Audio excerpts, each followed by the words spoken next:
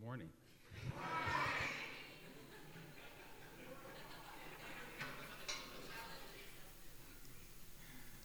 That's pretty good. Yeah. It's good to be with you. Matt did not mention that I met my wife at the University of Kansas, the greatest university in the universe. And I've been married 36 years. When I first met my wife, I was her math tutor. So there are advantages of knowing math. And when my friend said, I would love to introduce you to someone that looks like Diana Ross, I said, count me in. We have two kids. Brianna is 30 and Caleb is 24. Both live here in St. Louis. In fact, my son is here. Caleb, the one with the beard, the nice beard. He's sitting in front. And I also want to make mention of some good friends of mine, Cardell and Sandy. Wave your hands. We've been knowing each other for years. So Matt asked me to close your series on faith and work, and I thought it would be proper to look at Genesis chapters 1 and 2. Now, let me encourage you to turn there. We will not read those two chapters, but I will read one passage and highlight and read other passages as we go along. But I would love for you to turn with me, if you have your smartphone or if you have an actual Bible, turn with me to Genesis chapter 2, verses 1 through 3. And let me give you permission. You can either say amen. Let's practice that. Amen. Okay, let's say it with more. Let's imagine we're at a Cardinals game. Amen. Or you may say, ouch. Very good. So Genesis chapter 2, verses 1 through 3. We found these words, and I'm reading from the Christian Standard Bible.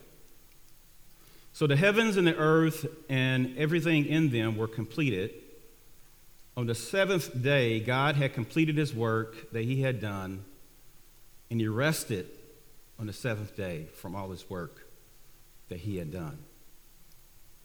In verse 3, God blessed the seventh day and declared it holy, for on it he rested from all his work of creation. Introductions are quite important. Ms. Johnson, my language arts high school teacher, would say introductions are important for essays or stories. Filmmakers, if they were in the room, would say introductions are important for films. Take this film, Up, for example. How many people have seen this film? It's a great, tender film. It's in the introduction that we learn that young Carl has a hyper curiosity and fascination with flight.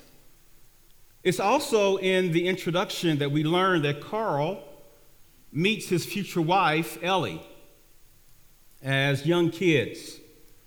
It's in the introduction that we see Carl and Ellie eventually tie the knot. It's in the introduction where we learn that Ellie apparently loses their first kid. And my wife and I could relate to that because my wife miscarried our first baby. It's in the introduction where we learn that Carl had promised Ellie a trip to Paradise Falls in South America. But Ellie unfortunately died before that trip could materialize. Without the introduction, one would assume that Carl was a crotchety, grumpy old man. But with the introduction, we learn that Carl loved Ellie. We learn that Carl was a good man with a vivid imagination. Genesis chapters 1 and 2 is like an introduction, and some scholars call it a prologue to the entire Bible.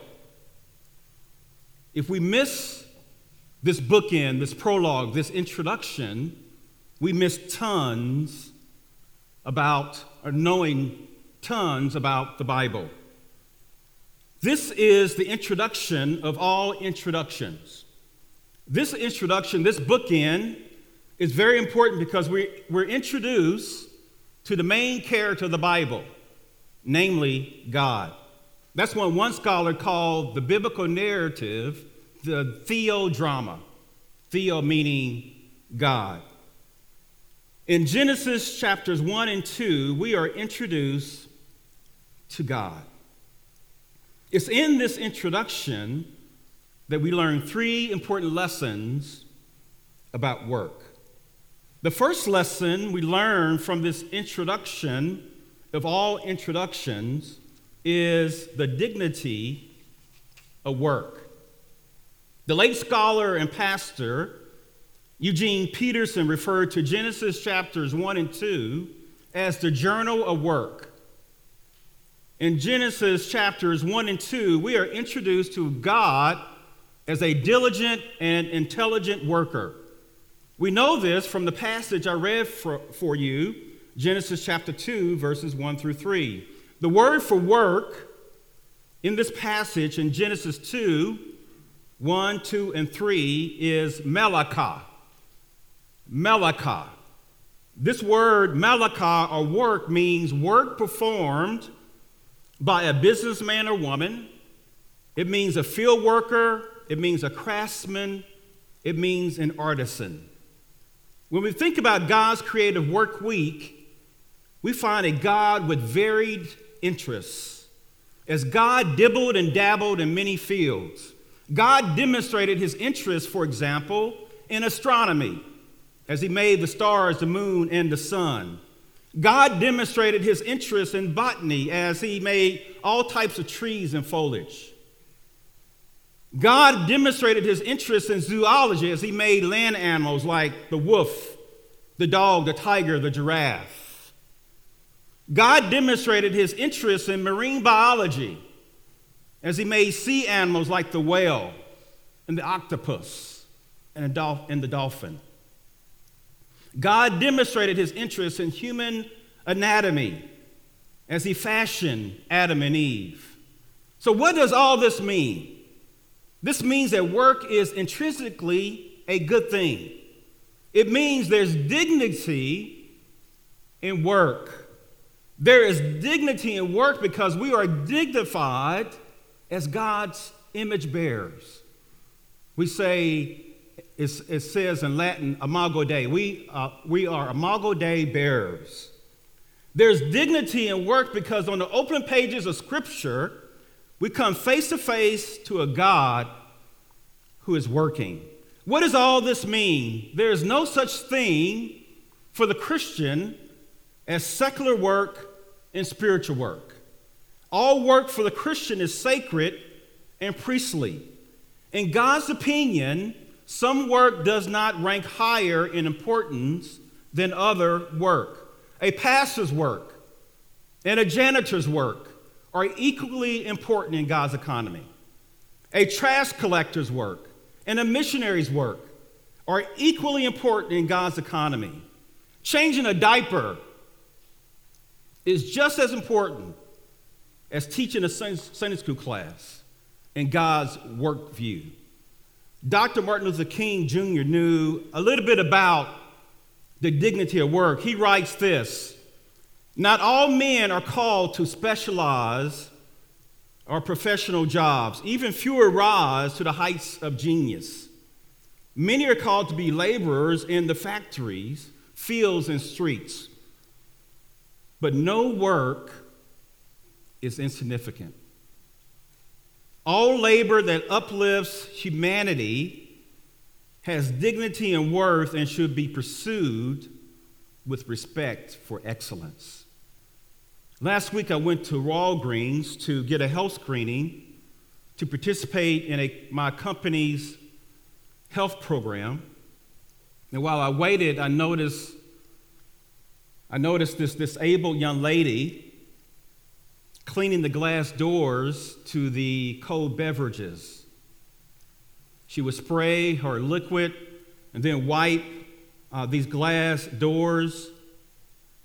And while we might think such work is futile or mundane, this work has dignity and value because the one doing the work has value, dignity, and significance. And notice what I did not say.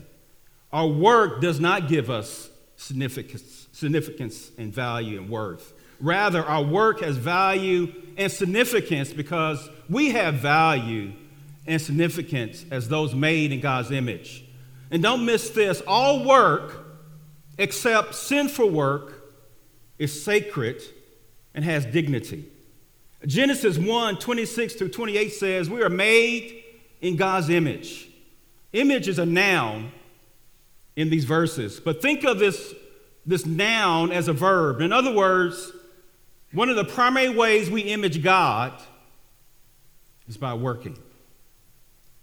Work is not a curse. Our workplaces might be hellish. I'm sorry, did I say that? I probably should say it again. Our workplaces may be hellish. Got an amen out of that. We might have awful bosses.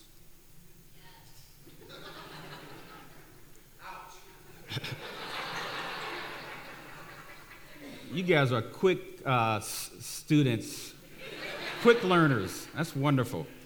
We may have annoying and rude coworkers. We might have some unreasonable work hours, but work is still inherently good. There's dignity in working with our hands, our heart, and our heads. So imagine, friends, my college pastor would often say, beloved. So imagine, beloved, those who suffer from a dignity deficit. In other words, imagine the jobless, the unemployed. And Matt and I had some disagreement on how to pronounce rooftop.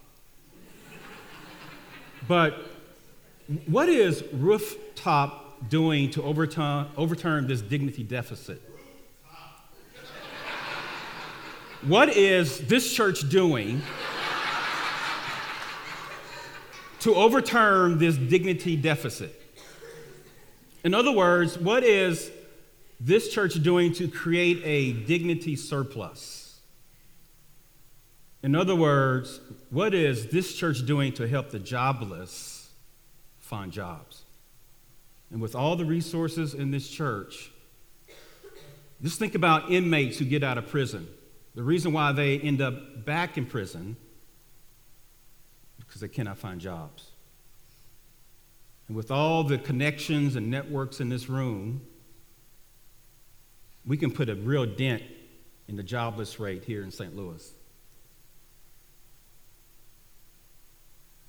William Temple, the Archbishop of Canterbury, once said, "The church is the only institution that exists primarily for the benefit of those who are not its members."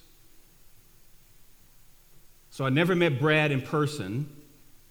I've interviewed Brad over the phone for a book project, but Brad pastors a church in a neighborhood in Chicago. This neighborhood has an unemployment rate in the double digits, like 23%. So when Brad and his colleagues were refurbishing this old building that would eventually become their worship center, they were getting knocks on the door from drug pushers and gangbangers and prostitutes. And Brad knew about what Temple said about the church blessing others. Brad also read the story about Ruth and Boaz. Remember, Boaz didn't give Ruth a handout. He said, come work in my field, because there's dignity in work. So instead of Brad giving these drug pushers, these gangbangers, a handout, he put a hammer in their hand. He said, work 8 hours for me, and I will give you a check at the end of the day. And so he put hammers in these drug pushers' hands, these gangbangers' hands, and they worked for an honest wage. And now this church is known for, that's the church that helped me find a job. That's the church that helped my family member get a job. And oh, by the way, some of these former gangbangers and drug pushers are now members of his church. And so I need to ask this church, what are you doing for the jobless here in St. Louis? What are you doing for the homeless? You see, that's the faith and work message as well. We've been blessed with jobs to benefit others. We've been blessed to be a blessing to others. So what is this church doing to help the jobless find jobs? What is this church doing? I saw your efforts to collect perishables and non-perishables for the homeless, but what is this church doing to help the homeless find jobs and find homes?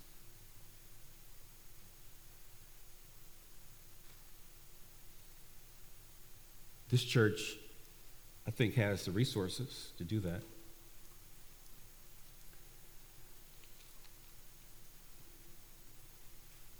So if I were to take a camera with me and just interview people around this neighborhood, around this church, the proximity to this church, what would people say about Rooftop?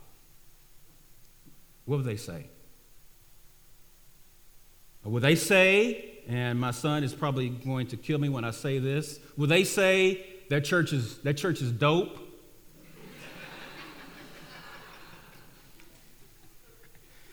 He'll probably send me a text later. Would they say that church is making a positive economic impact on the community and the city of St. Louis? Would they say that church helped me to find a job? So we learn about the dignity of work in this introduction of all introductions. The next thing we learn from this introduction is a definition of work. I've been talking a lot about work. Let me read for you Genesis 1:28a. Genesis 1:28a. We find these words.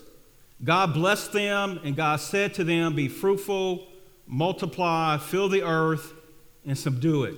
4 imperatives in Hebrew.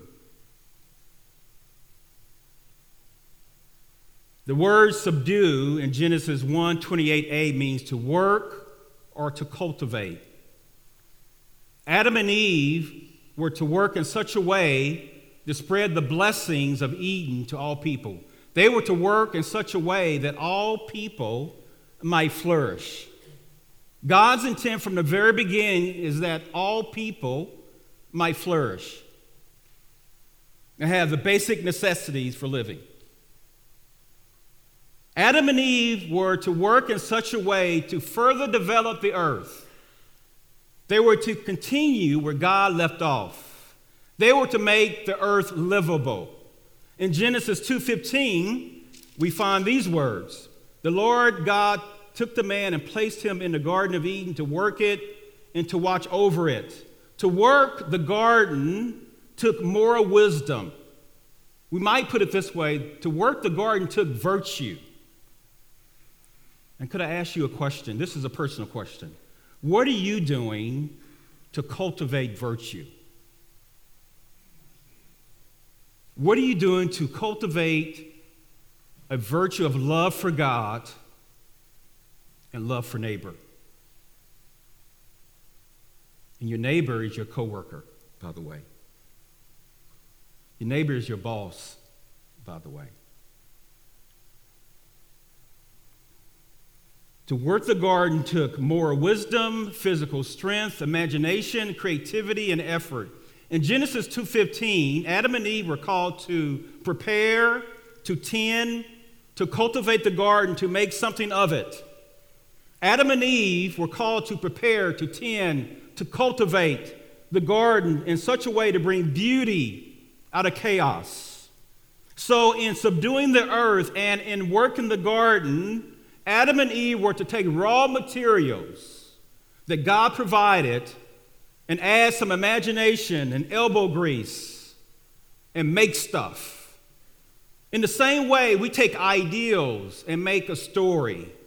We take facts and mix in some careful analysis to make sound arguments in the court of law. We take our administrative skills and a love for math to make Excel spreadsheets. We take data and generate insights. We take items from the grocery store or the backyard garden and make a meal. We take raw metals and make iPhones. Just like the garden needed Adam to cultivate it, Adam was essential. We are essential. God invites us to cultivate, to work in our respective gardens. That garden could be your home. It could be the office. It could be an operating room. It can be the home office. It can be working in the streets. But based in part on Genesis 1:28 and 28a and Genesis 2:15, this is how we define work at Made to Flourish. Work is it up yet? Work is all moral and meaningful activity, whether paid or unpaid, apart from leisure and rest. Now, if you notice this definition, that means even those that have retired from compensated work are still engaged in work. But I love this definition of work from the late John Stott.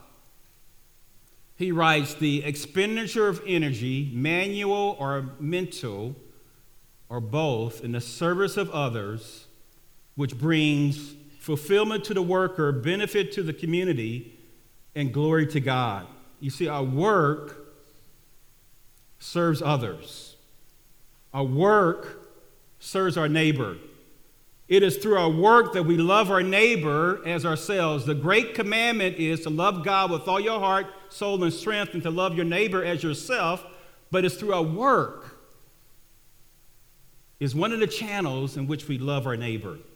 Let me rephrase that. It's through our good quality work that we love our neighbor, like our bosses, our coworkers, like the client or the end user of our product or service. You see, I cannot imagine Jesus making bad tables or chairs when he was a carpenter. Jesus did superb work.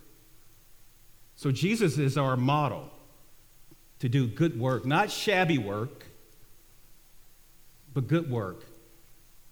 And I hope you know, and I'm sure Matt covered this in his series, it's when we do good work that we actually are engaged in worship to God Monday through Friday. We just don't worship when we gather. We worship God even as students. Your primary workplace is your classroom. And as a professor, I told my students, I'm not your primary professor, Jesus Christ is. So doesn't he deserve good quality papers? Doesn't he deserve good work in the workplace? Amen. That's a great place to say amen. So we often view workers at McDonald's and Chick-fil-A as the only workers in the service industry. But truth be told, we're all workers in the service industry. Just think how you have been served through the work of others. Consider this shirt I'm wearing. The farmer that grew and harvested the cotton served me. The shirt's designer served me. The person skilled in dyeing these dots red and these diamonds blue served me. The person who put this shirt together served me. The quality control engineer that checked the quality before it was shipped served me. The manufacturer that shipped this shirt to Macy's served me. The Macy's salesperson served me by greeting me and selling me this shirt. In the same way that all these workers served me, we serve others by our work. We serve our bosses, our clients, our customers here in the United States and abroad. Our work even serves future generations. So we've learned about the dignity of work, and we learned about the definition of work. Finally, this introduction of all introductions teaches us about a downtime from work. Let me reread for you Genesis 2, verses 1, 2, and 3. So the heavens and the earth and everything in them were completed. On the seventh day, God had completed his work that he had done, and he rested on the seventh day from all his work that he had done. God blessed the seventh day and declared it holy, for on it he rested from all his work of creation. So I said a moment ago, we image God by working. Let me revise that.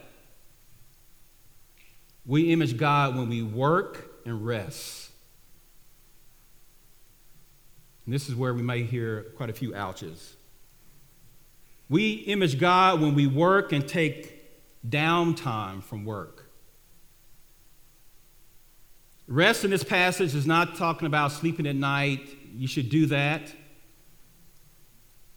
We are commanded to take a Sabbath rest, a 24-hour break from work.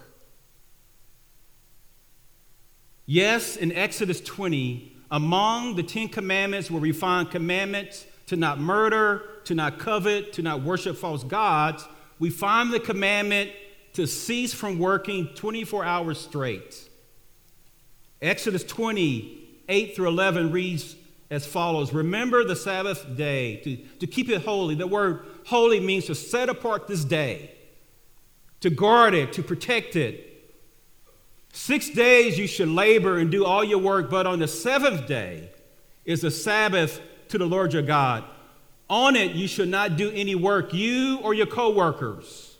Since families work together, this passage also includes you, your son, your daughter, your male servant, or your female servant, or your livestock, or the sojourner who is within your gates. For in 6 days the Lord made heaven and earth, the sea, and all that is in them, and rested on the seventh day. Therefore the Lord blessed the seventh day and made it holy. God blessed the animals to be fruitful and multiply. God blessed Adam and Eve to be fruitful and multiply.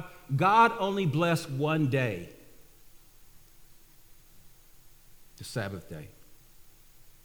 To bless, God's intention was that the Sabbath day might be life-giving to us, that it may be a gift to us that we might enjoy for refreshment. Taking a Sabbath rest is such a foreign concept to us because we live in a Sabbathless society. Busyness is more sexy than taking a Sabbath rest. No one receives a pat on the back for taking a Sabbath rest. People who are first at work and the last ones to leave, they get the pats on the back. Those who work over the weekend, over this Memorial Day weekend, for example, they will get the pats on the back. People who are uber productive get the attaboys and attagirls. But here's the scoop, friends, beloved, brothers and sisters in Christ. Taking a Sabbath rest signals to God, I trust you, Lord. Taking a Sabbath rest is an admission that we're not robots, that we're broken and fragile and finite human beings. Taking a Sabbath rest signals to God that I don't worship my work. Work is not meant to be the be-all, end-all. Taking a Sabbath rest is a form of self-care. My good friend and colleague and the former professor in counseling the covenant, Dr. Richard Winter, says, the Sabbath is good for our sanity. And we neglect it to our peril. The Sabbath is good for our sanity. We neglect it to our peril. Taking a Sabbath rest signals to God that we believe He's a good God, and if He commands us to take a Sabbath rest, it is meant for our good. Sadly, I believe most of us, if not all of us, are chronic Sabbath rest breakers. And can I just be transparent here? There's 4 sins that I confess on a regular basis. Lord, forgive me because I don't love you with all my heart, soul, and strength. Lord, forgive me because I don't love my neighbor as myself. Lord, forgive me because I don't love my wife as Christ loved the church. And Lord, forgive me because I broke your Sabbath once again. And God is gracious enough to forgive me each and every time I confess those sins. I'm learning what it means to be a Sabbath rest keeper. I don't do it perfectly, but this is what my Sabbath rest looks like. When I leave work on Friday, around 5 or so, my Sabbath rest begins. And it doesn't end until Saturday at 5 o'clock. Because my week is highly structured with meetings and appointments and deadlines, my Sabbath rest is highly unstructured. So during my Sabbath rest, I don't check my email account.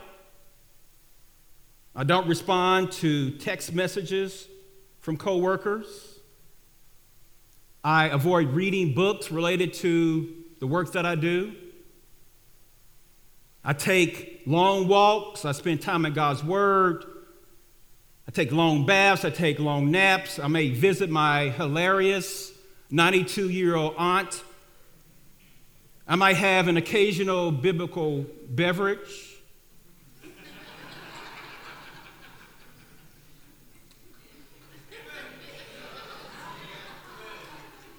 Jesus loved wine.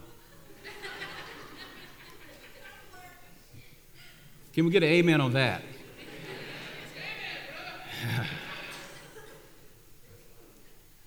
During my Sabbath rest, I thank God for His goodness to me. I thank Him for the past week, and I ask Him for grace for the upcoming week.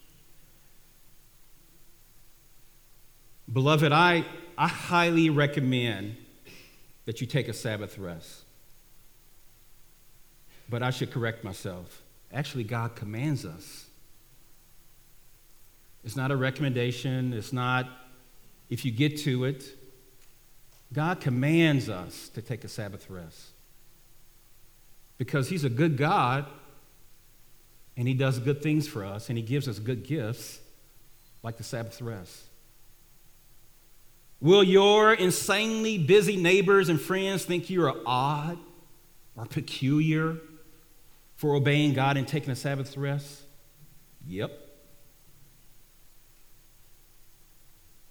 But 1 Peter 2:9 from the King James Version says this: we are a peculiar people. So when we take a Sabbath rest, we are peculiar, and that's fine, because that's just what we are. I've said that Genesis chapters 1 and 2 is like the introduction of all introductions. It's here we meet God the worker. Genesis chapter 1 and 2 is one bookend of the Bible. The other bookend is Revelation chapter 21 and 22. This bookend talks about city life in the new heavens and the new earth. We will work in the new heavens and the new earth, but our workplaces would be free of corruption, of backstabbing. It would be free of unreasonable bosses. Our workplaces would be free of greed. And we will take, beloved, Sabbath rest. Our task now, friends, is to be an aroma, a foretaste of the new heavens and the new earth in our workplaces now. How do we give off this aroma in the workplace? We must believe and understand and live out the implications about the dignity of work. We must believe and understand and live out the implications of the definition of work. And we must believe and understand and live out God's command of taking downtime from work. We must take a Sabbath rest. Amen? Let's pray. Lord, thank you for this waiting congregation. Thank you for these brothers and sisters as they return to work, some tomorrow, some on Tuesday. May they know that they are there to serve their coworkers. May they realize they are there to affirm the dignity of work. May they realize that they need to take a downtime from work. Lord, you're so very good to us, and we praise you and honor you, and we love you. Let every child of God say, amen.